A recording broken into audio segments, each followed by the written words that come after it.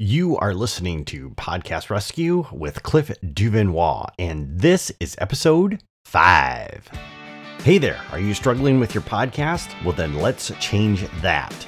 Here we're going to share the strategies, tips, and tricks that you need to make your podcast a thriving part of your business. Welcome to Podcast Rescue.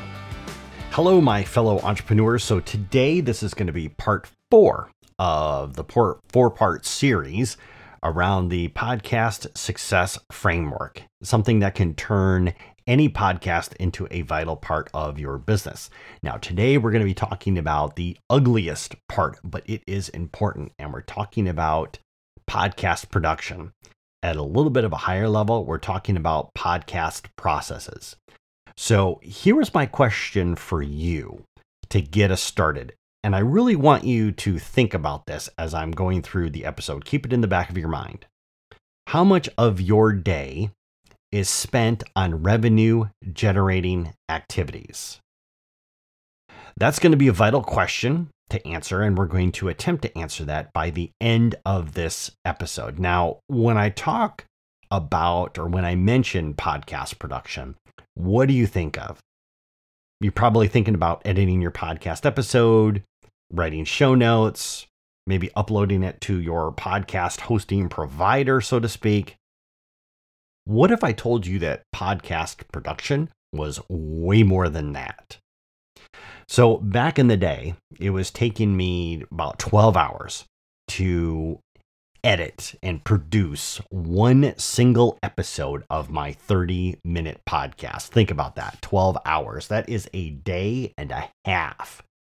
And I knew I had to stop doing that because really this was the primary reason why I was going into PodFade. I don't have 12 hours to spend on an episode. And you know what? I didn't have 10 hours. I didn't have 8 hours. I didn't even have 6 hours to spend on it. Now, I will fully admit that part of that was mental. It was part of my, I'd say my self-diagnosed OCD, right? I had a very high standard set for myself, and I just had this vision in my head that my podcast had to be this quality, or else I just could not put it out there. Now, the mindset stuff I know that we've already talked about before, but beyond all of that, the podcast gurus, they would talk to you about how you could do editing for your podcast and your podcast production part, right? They would actually walk you through how to do that. And of course, then they would turn around and they would say, oh, well, if you don't have time to do all that, then you can outsource your podcast production. That's a smart thing to do. Well, at the time, I did not have $250 to drop on one episode. I was doing one episode a week.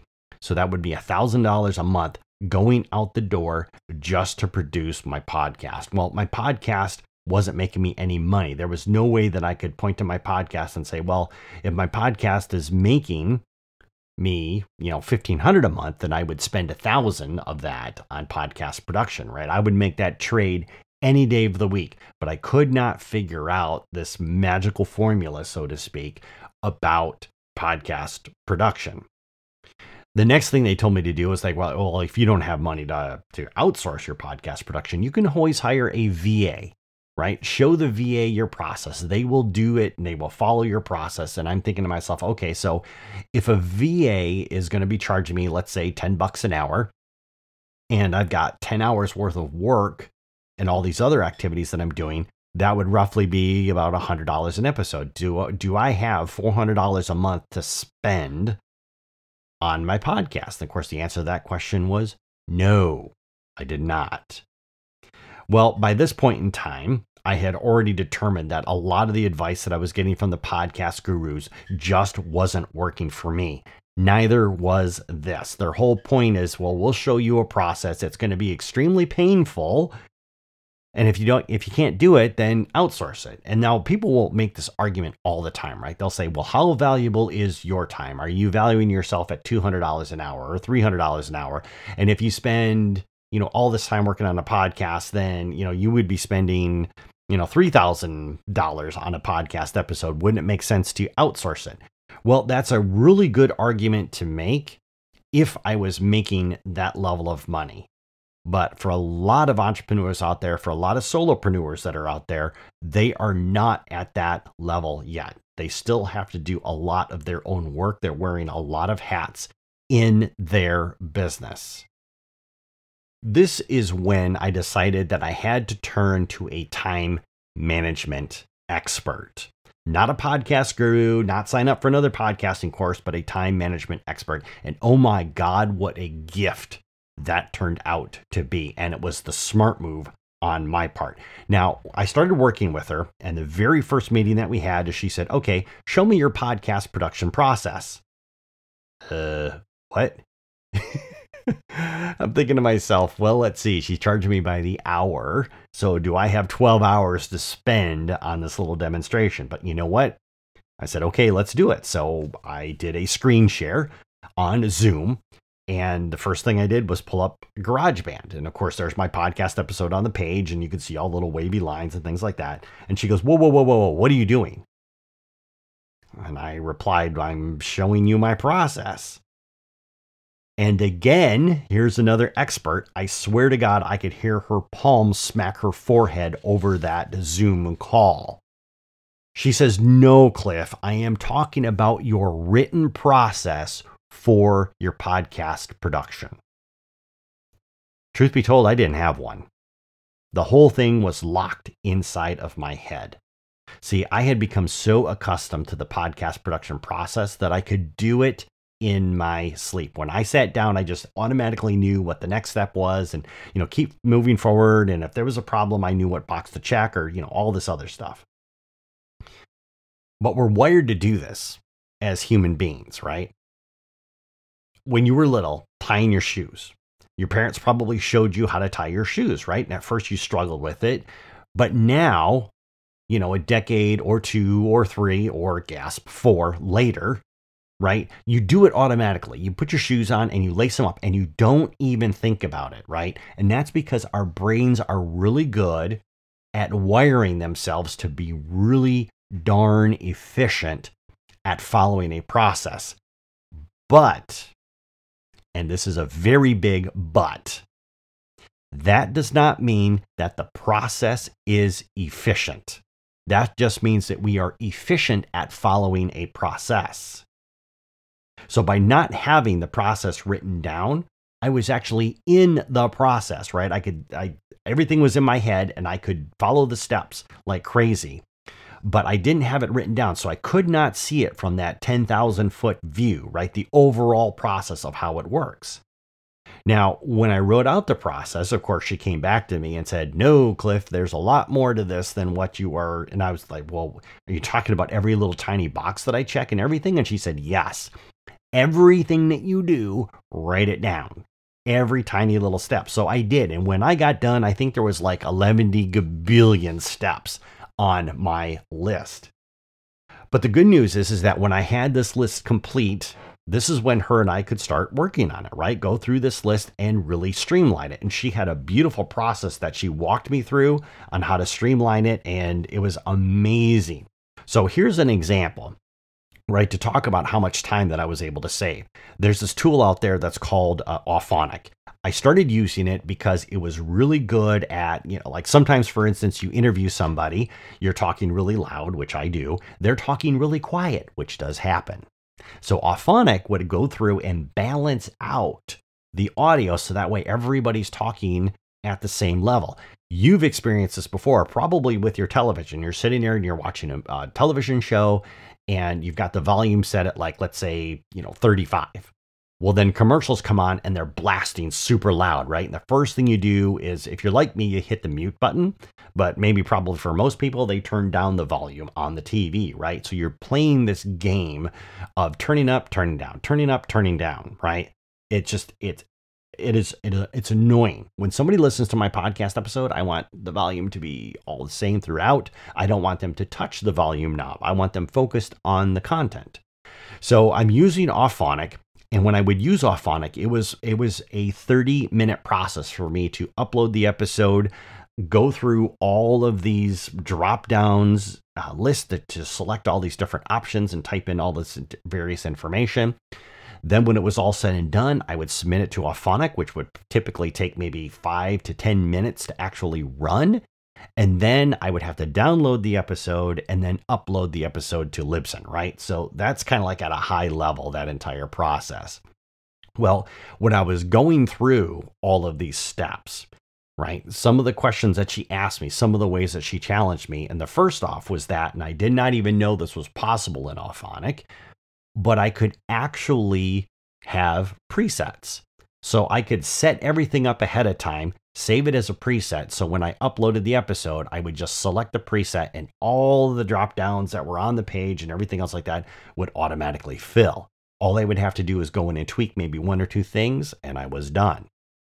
But the beautiful part is because she kept pushing me and asking me questions and I was exploring the software more, come to find out, Auphonic had a feature where when it was done processing your episode, it would automatically upload it to Libsyn, which was my hosting provider at the time for my podcast.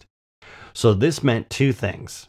Number one, probably about 90% of the steps that I was doing were eliminated because I had presets and it would automatically upload it. So all of that was done.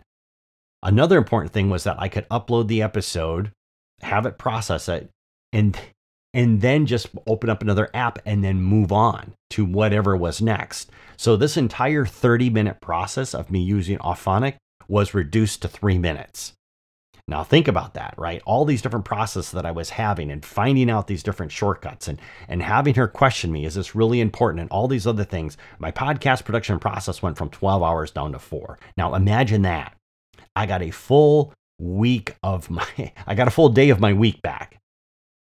But this is where things got really interesting because as I got through that process, then she said, okay, I want you to show me your guest onboarding process. Say what? I mean, I was just focused on the editing part. But nope, she wanted to see my guest onboarding process. So editing the episode was just the tip of the iceberg. Everything in your business is a process, no matter what that is. And so my entire podcast production process was including all of these other minor processes along the way that all needed to be streamlined. We're talking about like guest onboarding, right? We're talking about preparing for the interview, or if you've got a solo episode, right? Editing, of course, is a big part of that. Right? Your episode distribution. How are you marketing your episodes? How are you building your audience? How are you repurposing content? The list goes on and on. But all of that got lost because I was just only focused on the editing part. But there's so many other processes here that are fundamental to the success of your podcast. So this right here was starting to take me months. But when I got done, I had a bunch of extremely efficient processes all nailed down. And the good thing is that I got all of this stuff documented. So when I'm dealing with my clients, it makes it very easy for me to say, hey, take a look at this process and let's tweak it to fit your needs. So they don't have to go through like months of training and writing down a process, right? We've got a really good starting point. Now, again, if you think about this, right, when I talked about tying your shoes, right, when you rewire your brain so that it's now working to a streamlined, efficient process, and your brain becomes very efficient at following an efficient process, watch out. You are on fire. Now, the second part of this, of course, is that with your process, reevaluated, right? You've streamlined it. It's super efficient. Now you bring the VA on board. And guess what? You are not training them on an inefficient process. You are training them on a streamlined, efficient process. So basically, if it's taking you 10 hours and then all of a sudden you find out you can get it done in 2, and if you're paying your VA $10 an hour, that means your podcast production just went to $20. That to me is way more manageable than $100. But now there's a flip side to this coin. And it's something that I talked about before. Many of the clients that I deal with are so focused on how can I make money with my podcast that they don't even care really about the podcast production piece. Or they don't think it's very important. And they'll say, oh, well, you know what? It takes me 5 hours, but I'm okay with that. Or it's 6 hours or whatever. No, it's not. Because I want to go back to that question that I asked at the very beginning of this episode, the one that I told you to marinate on. and that is how much of your day is spent on real revenue generating activities. Every hour that you spend on non-revenue generating activities is another hour that your business isn't making money. And that has been one of the hardest concepts for me to wrap my head around. And you would think to yourself, well, Cliff, that just sounds easy. But I say that because it's real easy to claim that everything that you're doing in your business is a revenue generating activity, right? Well, my podcast editing, it takes 5 hours of my day, but it's so important because if somebody listens to this episode, they could become a client. Well, see, that's too many points of separation. When I'm talking about a revenue generating activity, I am talking about you actively having a sales conversation with somebody who could potentially be a client or somebody who could be a JV partner. That's what I'm talking about. Those are revenue generating activities. Those are the activities that your business sorely needs in order to generate revenue.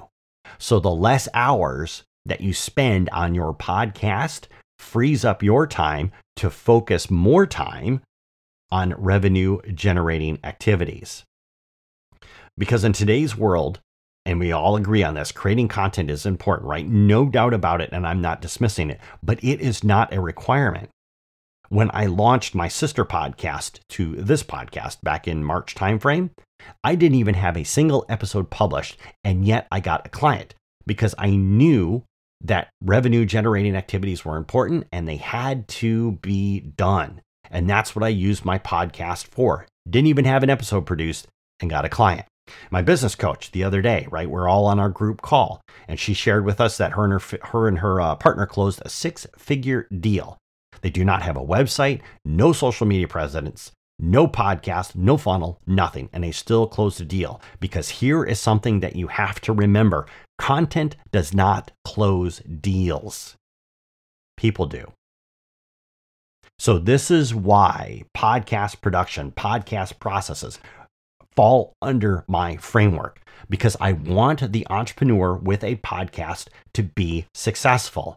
And this means making sure that they can free up their time so that way they can still produce a high quality piece of content and get it out there, but in a fraction of the time that it is before. So that way they can sit there and say, okay, what are some revenue generating activities that I can do with my day now that my podcast is done? How can we feed our business machine so we can serve our clients at a higher level and get paid handsomely for it? That's all the time that I've got for today. And this concludes my 4-part series on my podcast success framework.